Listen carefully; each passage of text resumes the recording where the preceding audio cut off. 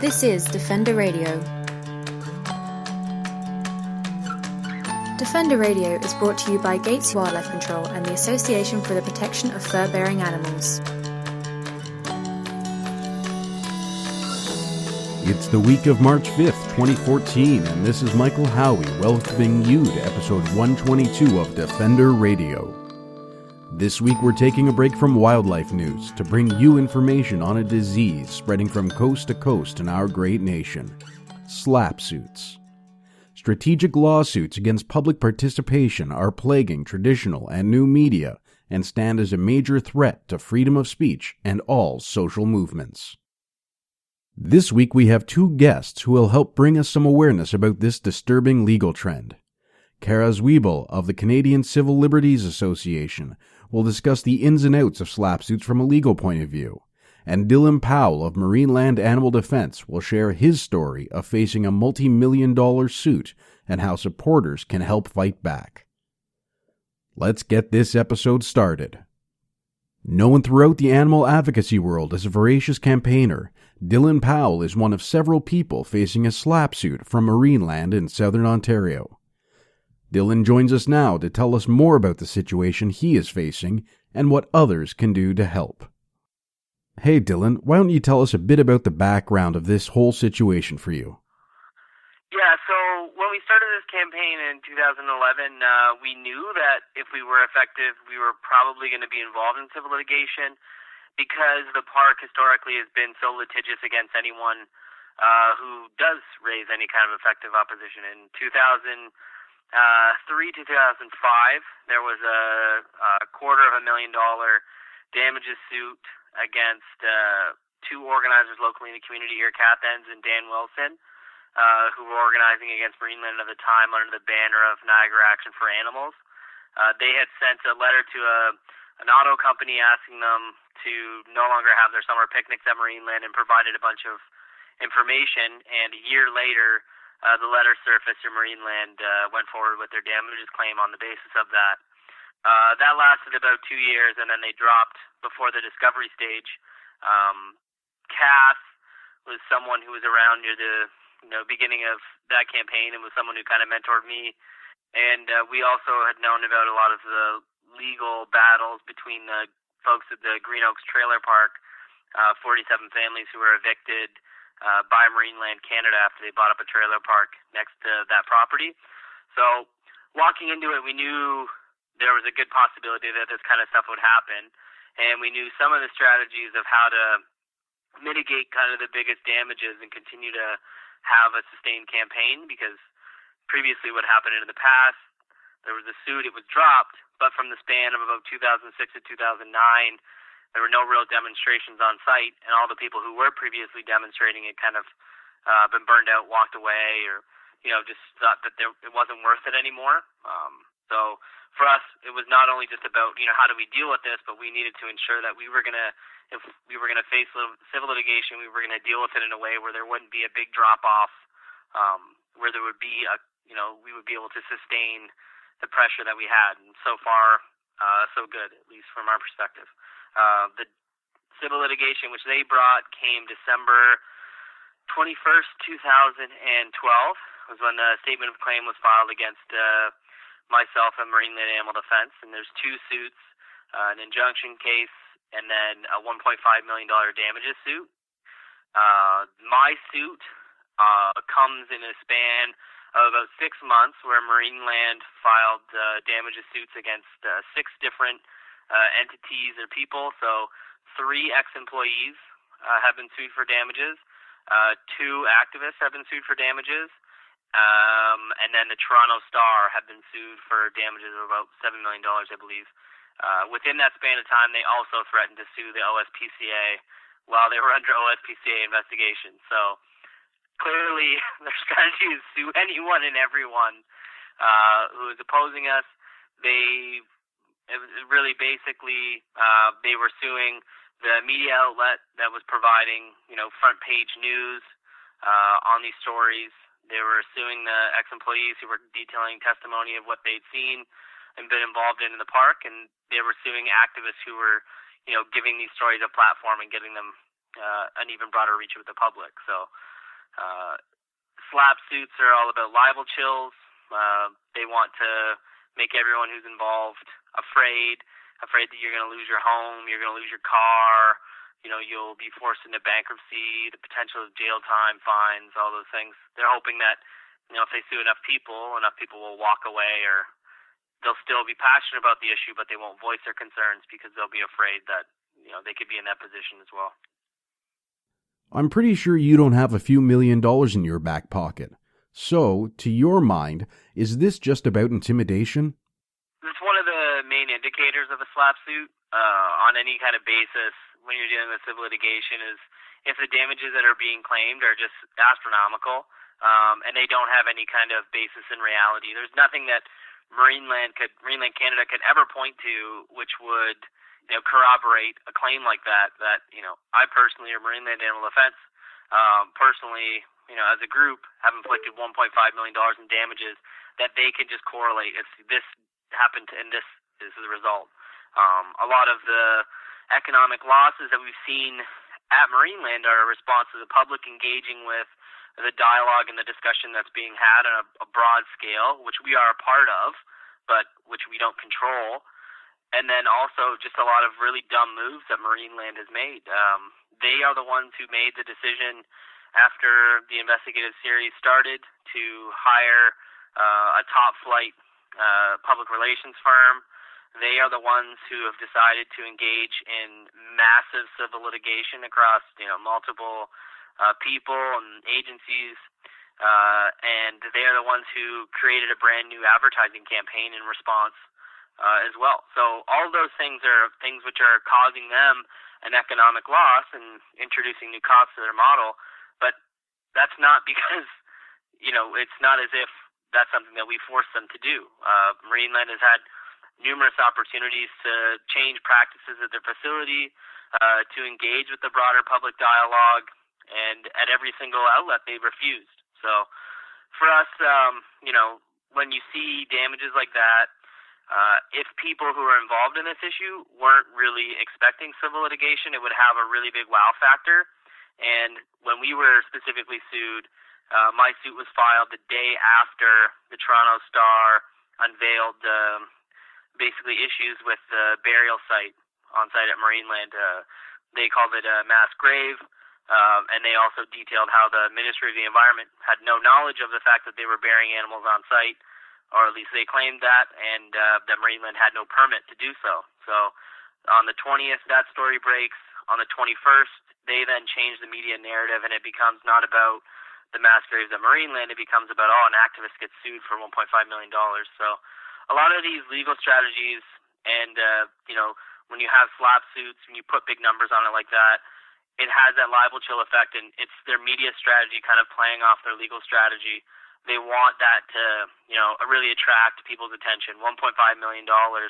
And the knowledge that you don't have it, that's even better for them because, there are people who will look at that and say, I can't be in a position where, publicly, people are going to be suing me for over $1 million, and getting news coverage, in response to it.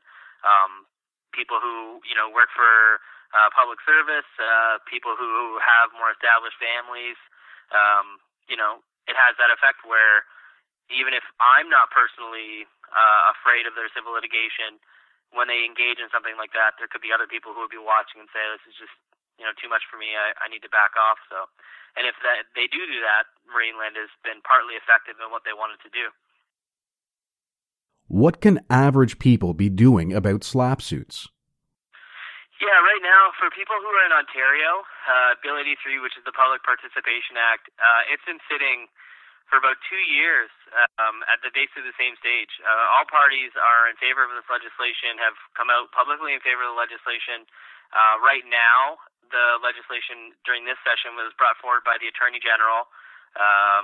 It was debated on Monday of this week, or Monday or Tuesday, I can't remember. And it's still at second reading.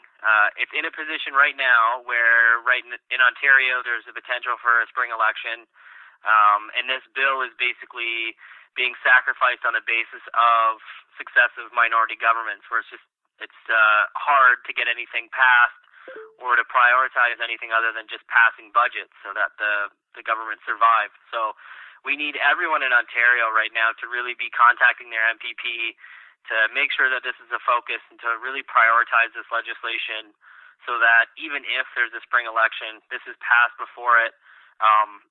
It's just basically walking through the motions.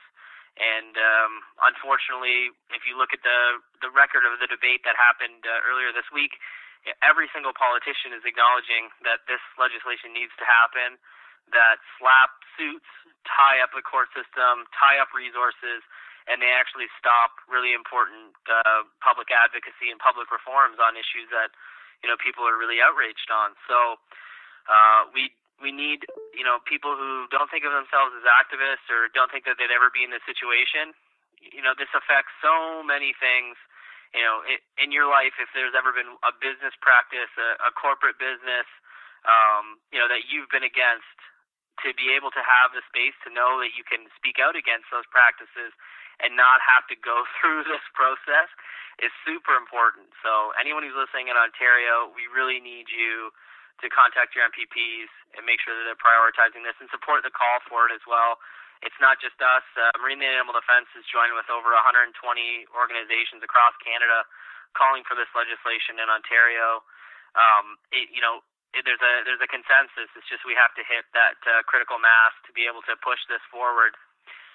And people who are outside of the area, Quebec has anti-SLAPP legislation, and other provinces, the legal system is going to be a little bit different because most of these suits are civil litigation suits on the provincial level. But it's always good to know what's going on in your specific province. And, if there's a similar push or if there's similar SLAPP suits in your area, to support the people who are dealing with that process and to push the same for legislation like this, which gives judges finally the ability to make a distinction between commercial interests attacking commercial interests and public advocacy and people taking an ethical or moral stance against a practice or a corporation, and then just having some kind of mechanism within the legal system to acknowledge the fact that one side of this struggle has no resources and the other side has a ton of them. Those two things are really key.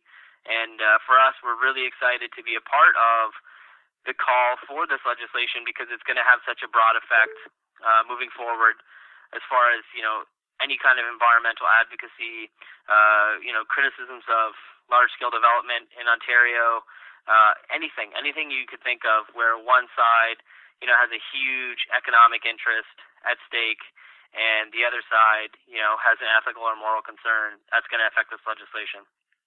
To find out more about Dylan or get in touch with him, visit his website at dylanxpowell.com. We'll be right back after these words from our sponsors. You're listening to Defender Radio. Every year, dogs, cats, endangered species, and even people are caught in cruel leg-hold, conibear, and other body-gripping traps across Canada. Who will speak out for these innocent victims of an outdated industry? We will. I'm Leslie Fox, Executive Director of the Association for the Protection of Fur-Bearing Animals. With your support, we can bring an end to the needless and painful deaths of hundreds of thousands of animals. Become a member today at furbearerdefenders.com to find out how you can give hope for our fur-bearing friends.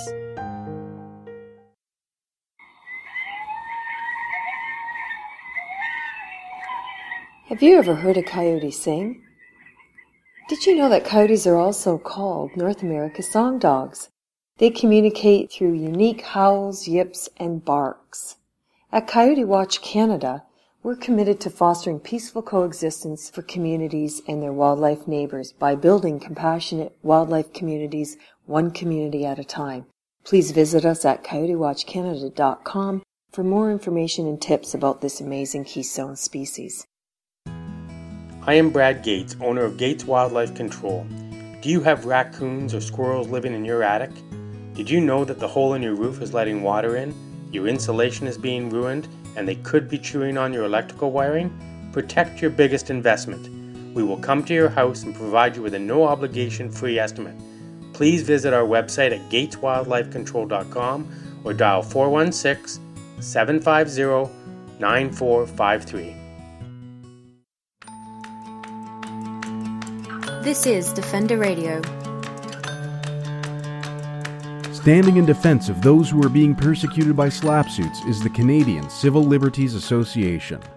Director of Fundamental Freedoms Project, Kara Zwiebel, is an experienced litigator who joins us now to lend her expertise on the issues surrounding slapsuits. Thanks for joining us, Kara. Can you tell me, in general, what a slapsuit is and where they originated?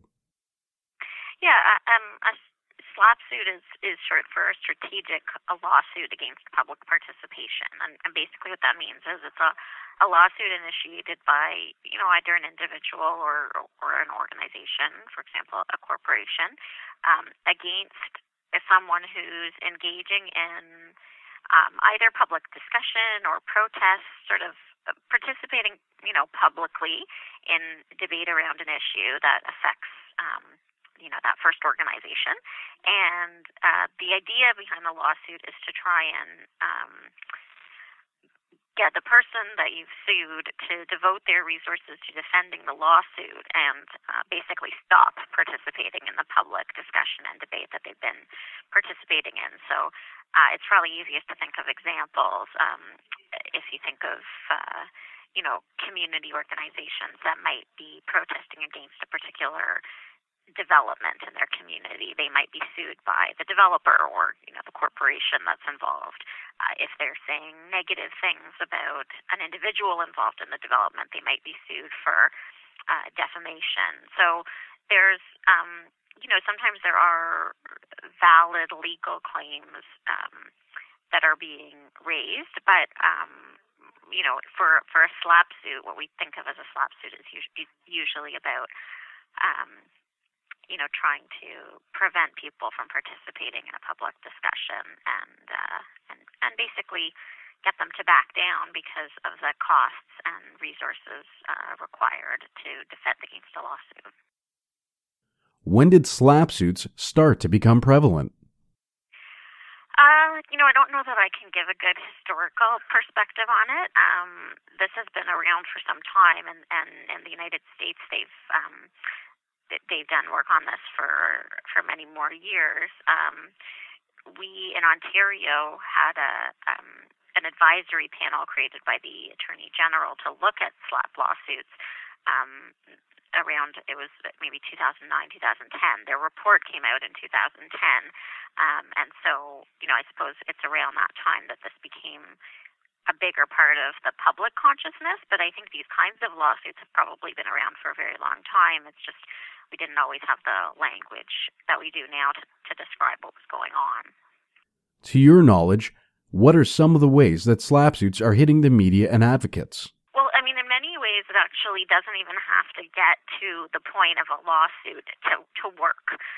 So sometimes, the threat of a lawsuit is really enough to get someone who doesn't have a lot of resources or who may not have access to a lawyer or to someone with legal expertise to back down on something. Because if you get a letter, from a lawyer in the mail saying you've been engaged in this discussion, you're saying things about this individual or this organization that aren't true, or you're saying things that are affecting their ability to do business, and will be pursuing legal action against you unless you stop. For many people, that's enough to just convince them to stop.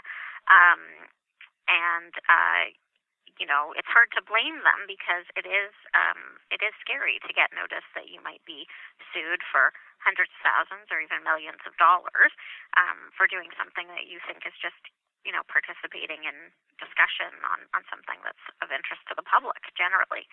So sometimes it doesn't even have to get to the point of a lawsuit to work. But, we know that with lawsuits, some of the areas that it's had an impact is, for example, on new developments in communities, in the environmental sector, even in political arenas. At some point, we know that a few years ago there was a case of a mayor who sued constituents who had blogged negative things about her, sued them for defamation, and that was a case where the case was ultimately dismissed, and the court did characterize it as a SLAPP suit because this politician was, up for re-election when the negative comments were made, and it seemed like part of the reason behind the lawsuit was to get people to stop talking.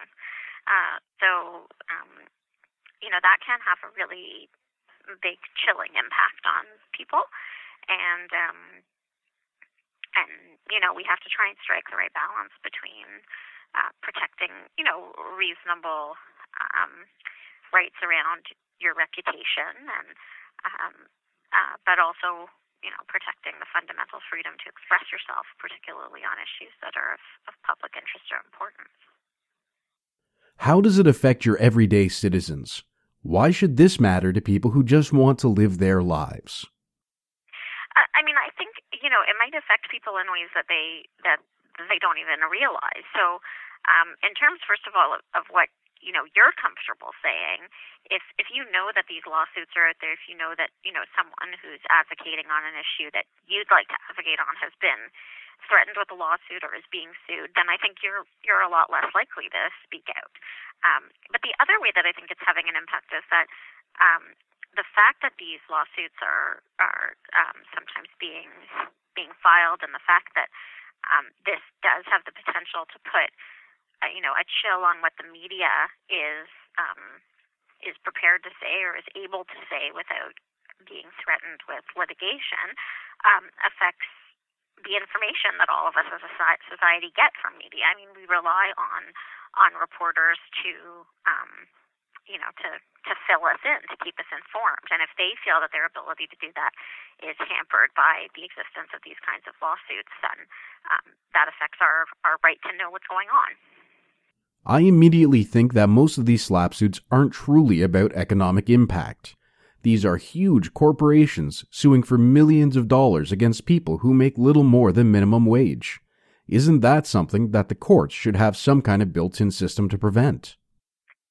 Yeah, I think there are already some tools that the courts have to take these things into account, but we at the Canadian Civil Liberties Association are hopeful that the Ontario legislature will pass Bill 83, which is the Public Protection of Public Participation Act, the anti-SLAPP bill, which will make it easier for courts to look at these things and easier for them to look at them relatively quickly. But there is already a fair bit of discretion for judges to take a look at some of these kinds of things. There may be a lawsuit where it just so happens that the person you're suing doesn't have very much money, but there is a very real economic impact on you, and in that case, you're going to be seeking compensation, even if it's not realistic that you will actually be able to recover it. But I do think that looking at who you're suing and the compensation that's being sought, and really looking at what is this compensation actually for? What has it actually been shown? What harm has actually been shown to come from this? This public participation. Those are things that we need to be, examining much more closely. And I know that in Quebec, where they do have a rule that deals with these kinds of lawsuits a bit more directly, the judges have in some cases looked at the fact that, for example, defendants plaintiffs, the people suing, are telling the courts that they plan on donating any money they recover in the lawsuit to a charitable organization. Well, that's very nice, but it seems like if your goal is to recover money and donate it to a charitable organization, that's probably not because you've actually lost money. That's probably a good indication that you're not engaged in this lawsuit to recover money that you lost as a result of the actions of the person that you're suing, but that something else is going on. So it is definitely something that we think courts should be taking a close look at. What can people in Ontario, with Bill 83, and across the country do to bring an end to the reign of SLAPP suits? Well, I think that, it would be good for other jurisdictions to obviously consider this kind of the kind of legislation that's been introduced in Ontario, consider whether it's something that they can do in their courts, or take a closer look at how their existing rules of procedure in courts could be used to try and discourage these kinds of lawsuits. I think people should continue to advocate for issues that they believe in, and if they're threatened with a lawsuit, certainly they can. The Canadian Civil Liberties Association is an organization that's very interested in these issues. So, if you feel like you've been the subject of a SLAPP suit, certainly you can contact us, and we can see if there's something we can do to help. But people are facing these kinds of things, and we should be advocating for ways to address that through changes to the law. What does the future of Canada look like if SLAPP suits are allowed to just carry on as they currently are? Well, I think what it means is that we're going to have, a very weakened and impoverished state of, public debate and discussion on issues if people are too scared to speak up. This can have, depending on the level of success. Now, the fact that someone's issued a SLAPP suit doesn't necessarily mean they'll succeed. And if we get these cases, some of these cases actually before the courts, and plaintiffs find that they are not succeeding and that maybe they're getting, negative costs awards against them, then that will be an encouraging sign and hopefully send a message out to people that this isn't the kind of thing you can get away with. But the reality is that because it's so expensive to defend against these lawsuits, many of them never actually make it to courts. People just stop doing what they were doing and the lawsuit goes away. So, it does, I think, really weaken our ability to participate and debate on issues of public interest and public importance, and that's why we're trying to get something done about this. To learn more about the Canadian Civil Liberties Association or get in touch with CARA, visit ccla.org. SLAPP suits are a dangerous tool being used by those who wish to silence their opposition. While the targets may be human, those who suffer in the end are the animals we all seek to protect. Please support legislation that will end SLAPP suits today. Well, folks, that's our show for this week. I'd like to thank Kara and Dylan for taking the time to join us, and offer a sincere note of thanks to Brad Gates of Gates Wildlife Control for his ongoing support. Until next time, this is Michael Howie for Defender Radio, reminding you to stay informed and stay strong.